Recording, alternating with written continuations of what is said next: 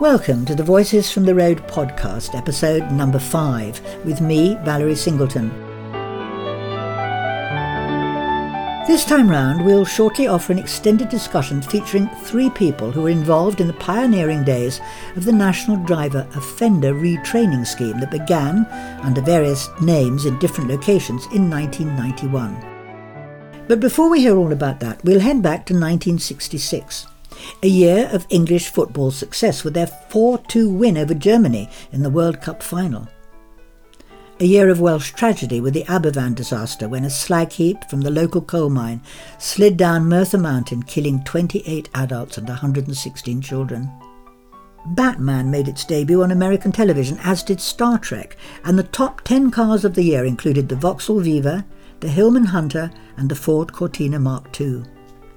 The Heinkel bubble car was definitely not in the top 10, but it was one means of transport considered by Alan Lewis from Ulverston in the southern part of the Lake District. In his early adult years, Alan went away to university on a sandwich degree course that required him to spend equal amounts of time studying at Salford University and working in a shipyard at Barrow. Well, the trouble was he had started courting a young lady, and when he was dispatched for a spell of work in Rugby, he needed some transport to give the relationship a chance. We'll let him take up the story. In my early years, I went away to university. So in my second year, I was seconded as part of the training down to AI Machines Division at Rugby. And I was transportless and trying to figure out how I would get home of a weekend. A long way to Thumb in those days. So we looked around, and I'd passed my test a couple of years previously, but never, I'd owned one car, an old Commer Cobb that was a rust bucket that dropped to bits. But anyhow, that's another story. So we eventually saw this bubble car, a Heinkel bubble car. I can't remember the year of it, but it was long in the tooth when I bought it, and had supposedly been refurbished by a guy in Dalton, which is a place between Ulverston and Barrow. And I can't really remember how much I paid for it. It wouldn't have been much money because I didn't have a lot of money being a poor, impoverished student. So anyhow, we bought this bubble car and we tootled around in it locally. I think the first time I went out in it, the brakes failed and nearly knocked somebody down on the zebra crossing. But we got that sorted out. And I would say, right, okay, darling, see you next weekend. I'm off down to Rugby in this Heinkel bubble car. In those days, the M6 ended at Cannock, I think it was, on the A5. So I set off bright and early, got onto the M6, and when juggernauts are passing you uphill, you think, not going so fast here. I had my foot fully down, and the bubble car itself had a bobbin for the accelerator pedal, and I had some fairly thin-soled shoes on, and I was starting to get cramp and all sorts of stuff. And halfway down the journey, the gearbox decided to seize into the second gear. A motorcycle engine, I can't remember what cc it was, stuck in second gear, didn't equate to many miles per hour. So by the time I dropped off the M6 onto the A5, it was getting dark, and it was probably about 8 hours into the journey. And I was going along the A5, and it was getting dark. I felt like somebody in a bomber because the canopy of the bubble car and the sky above me, I thought I was a pilot in a bomber. But anyhow, I put the headlights on for the first time. I don't think I'd used it locally. And these headlights shone up in the sky when they were on normal beam, straight at the traffic ahead. I had to put it on to high beam so that it would go up into the air and go over the head of the oncoming traffic. Anyhow, I eventually got down to my digs in Rugby. Probably was just over 11 hours. And I just wished I had a brick to put on this accelerator pedal, which was biting into my foot. So I was doing a degree in electrical engineering, so I couldn't claim to be a mechanical type of guy. And the next day after I'd had my day at the work, came back and took the sump off the bubble car, which was stood outside the digs, and it was just full of bits of metal. So I put the sump back on and advertised the bubble car for sale, and it was sold to some enthusiast, and that was the end of it. So fortunately for the rest of the time I was down in Rugby, I managed to team up with somebody else who had a car who was coming backwards and forwards to the Lake District. So my courtship could continue by that mechanism. I look back at it in envy when I see the price of a fully refurbished Heinkel nowadays, $8,500 or something silly like that. In fact, we've got a motor museum not far from us, the Lakes Motor Museum at Backborough, which is quite a well-known and a very, very good museum. And I'm pretty sure they have got a Heinkel. It might be an Isetta, but they've got a Heinkel bubble car in there. I was what at the time, 20, full of stupid ideas that you could chug up and down the M6 in this three-wheeled low cc engine motorbike bubble car. So it would be nice to have it now as a memento. Alan Lewis remembering his Heinkel bubble car. Oh, and in case you were wondering, the courtship succeeded, the pair married, and 56 years later they're still going strong. So now for the rest of this edition, we'll be in 1991. Scientists at CERN in Switzerland released the World Wide Web and established the first ever website. The Cold War ends with the collapse of the Soviet Union, and the South African Parliament repeals its Population Registration Act, a key component of apartheid. In the UK, police and road safety professionals are considering some of the recommendations included in the 1988 North Review of Road Traffic Law.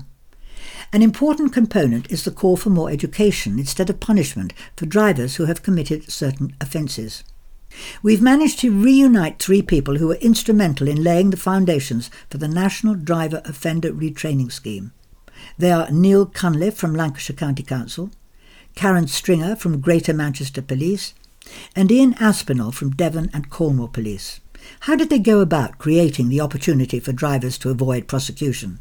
What support did they receive from government, and what were the main barriers to progress? Let's find out as we hear all about those very first steps in a brand new era of road safety. Hi, my name's Neil Cunliffe. I've been in road safety for well over 40 odd years.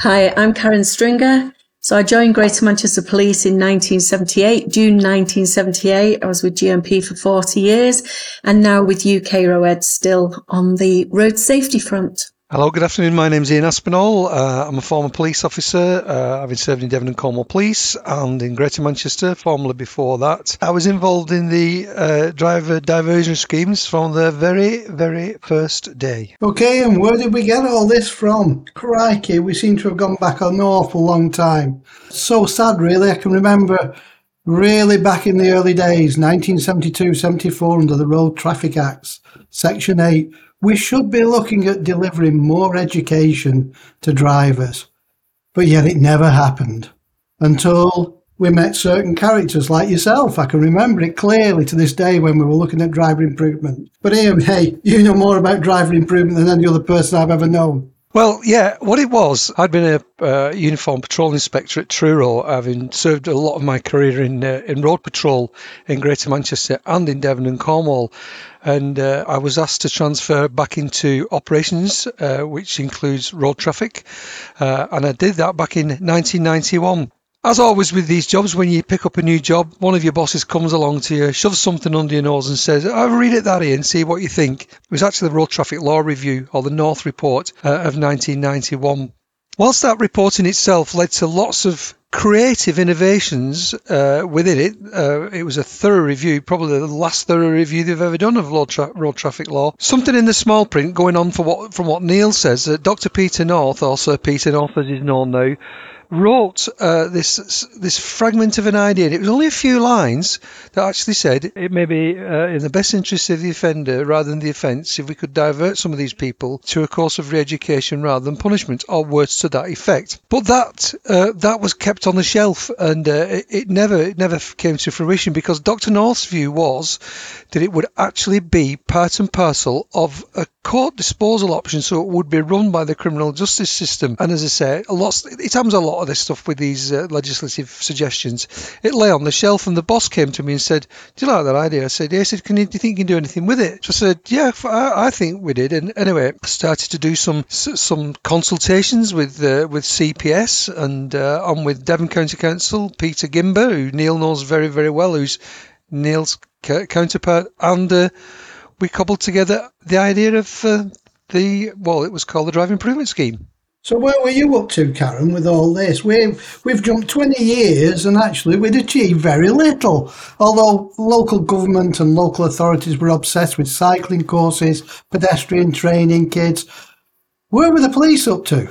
I think Ian touched on a key issue there when the North Report came about, and I do remember that time.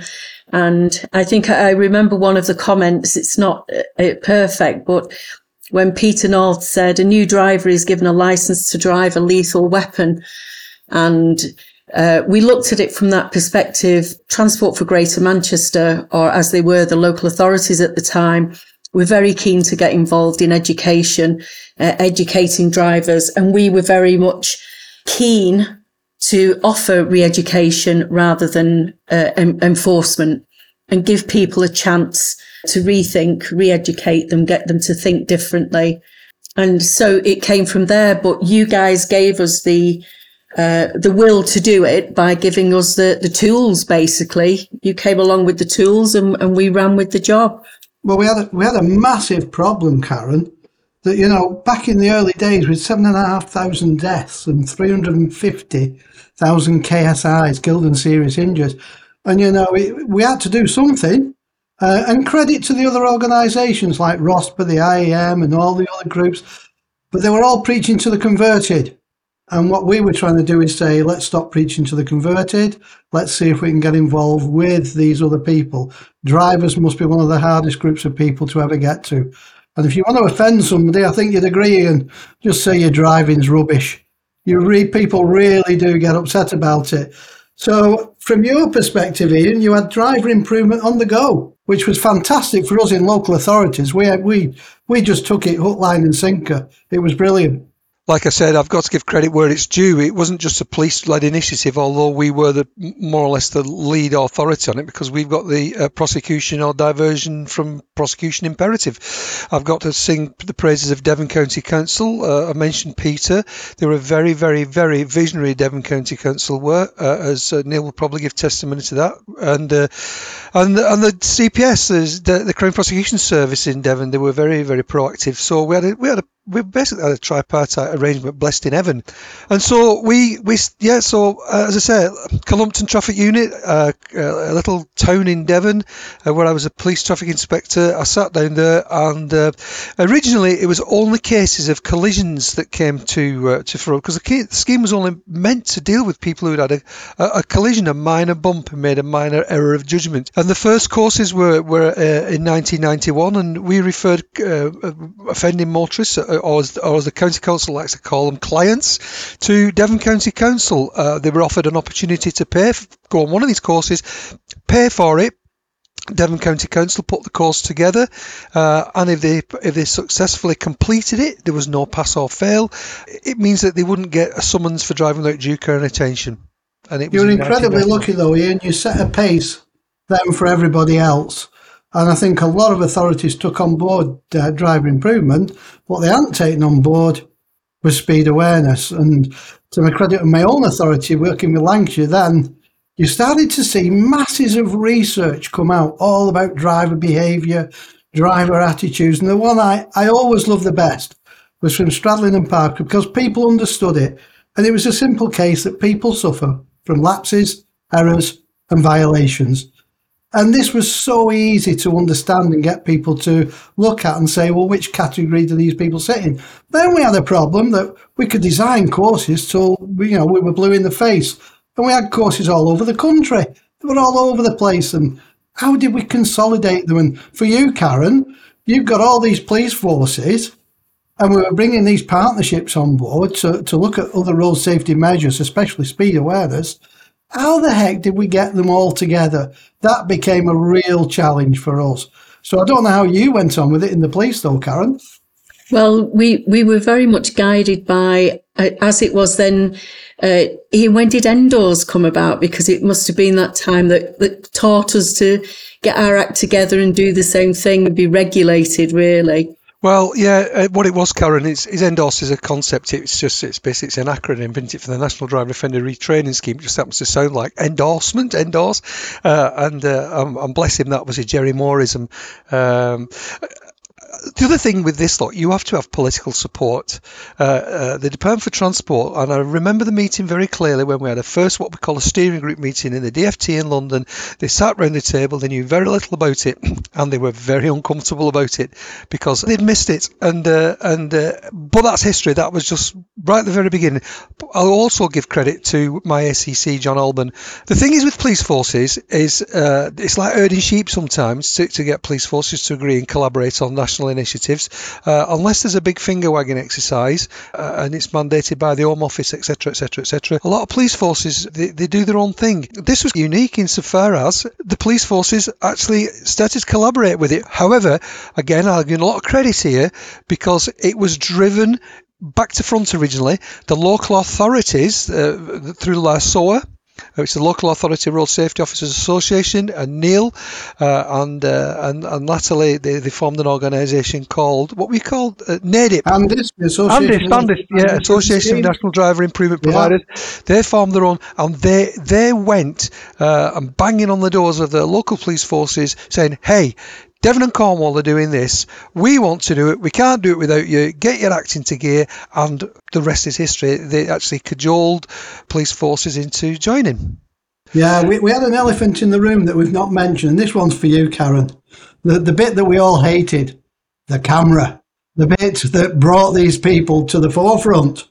And we were avoiding it like the plague in some cases because it was the cash cow of the century, wasn't it? Every newspaper wanted to condemn us. The fact that they were saving lives was incredible.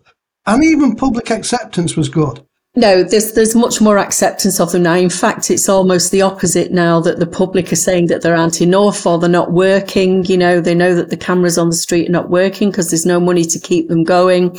But I think the consistency of approach for the courses came about because of the speed cameras, because the speed cameras brought the volume.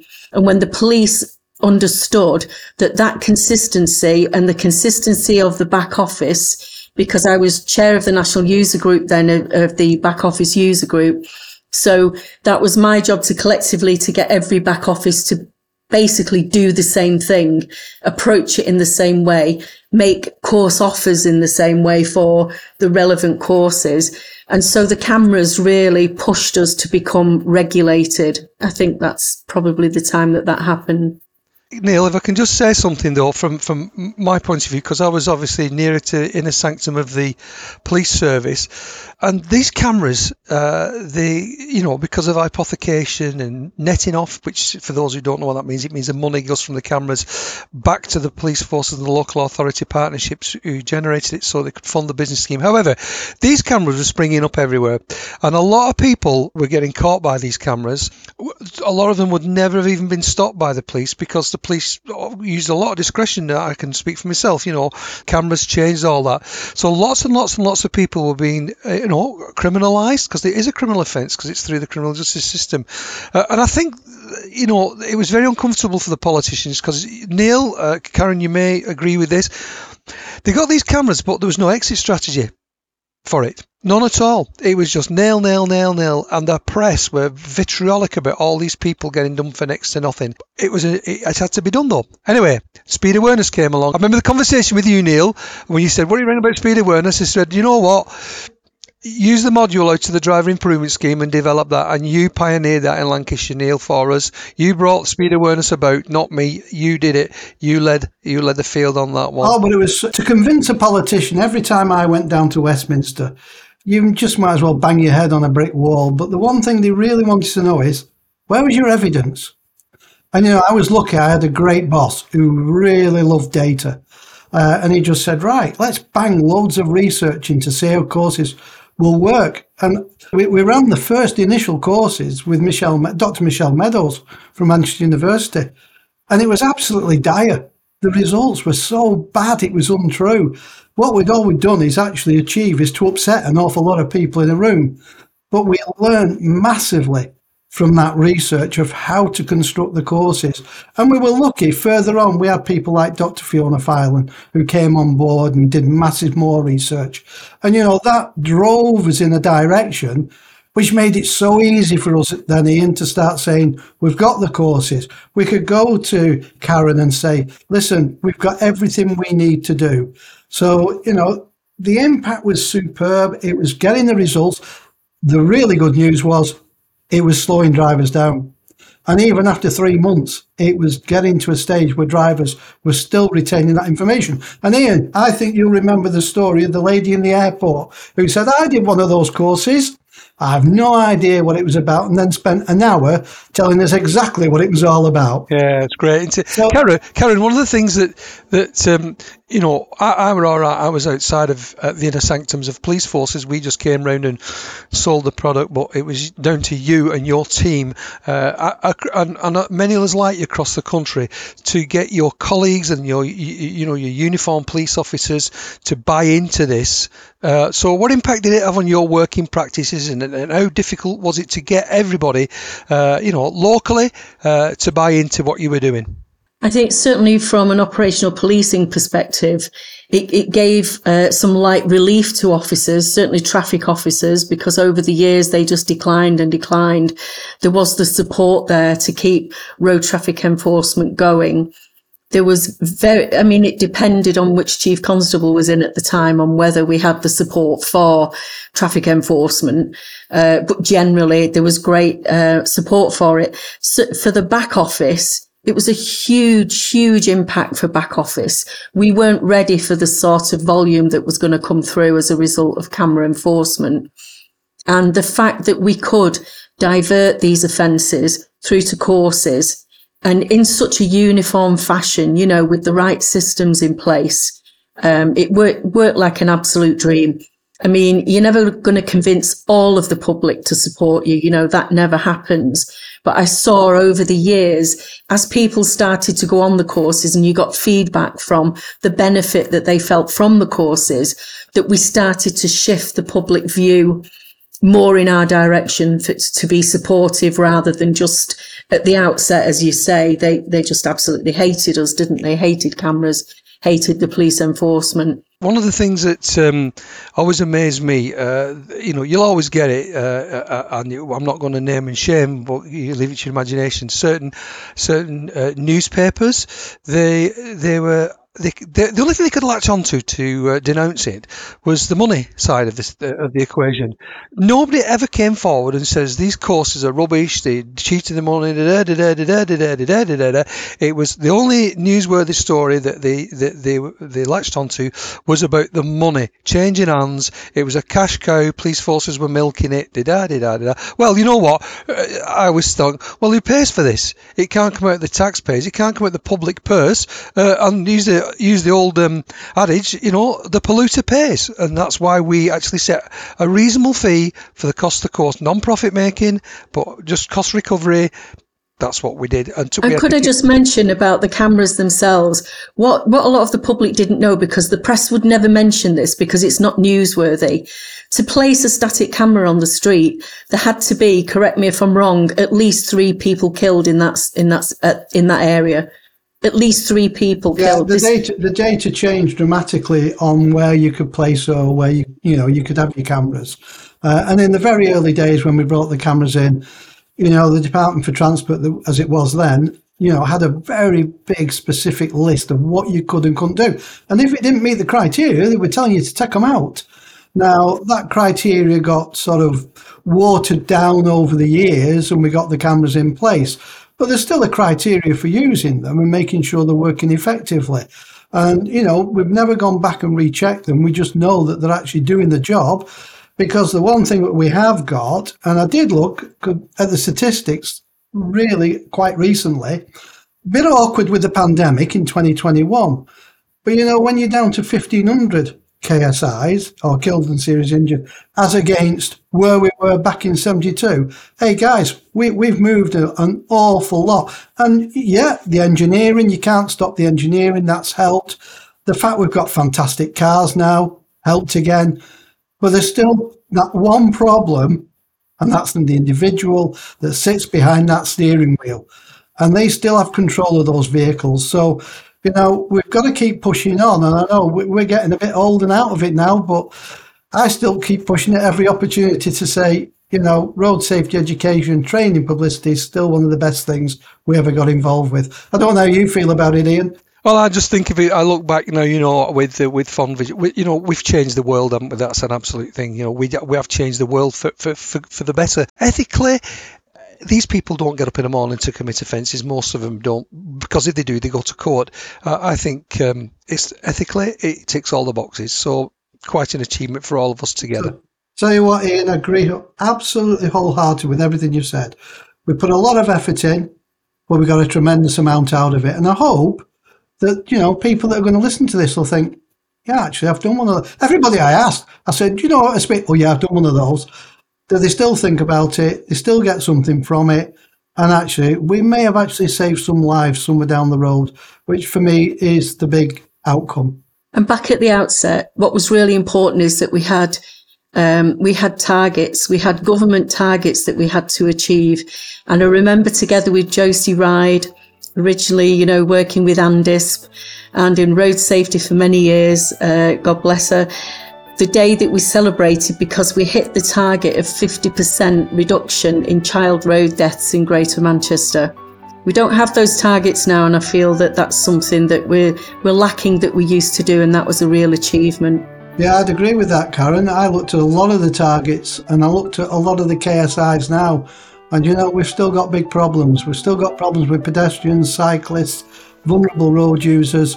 But hey, we're moving towards change again, aren't we? Do you know what, people? There'll be nothing as good, I don't think, and nothing as inventive of what we actually created. Yeah, I think we left a brilliant lasting legacy. It's been brilliant to work with you. It's been something that's a fabulous opportunity for me personally. I got a lot of personal achievement out of it. Well, it's over to somebody else now and develop it and take it on way beyond me. You heard there the voices of Ian Aspinall, Neil Cunliffe and Karen Stringer discussing the earliest days of road traffic education schemes for drivers in 1991. And it brings us to the end of this latest episode in the Voices from the Road podcast. I'll be back next time with another selection from our podcast archive, but for now, from me, Valerie Singleton, stay well. Goodbye.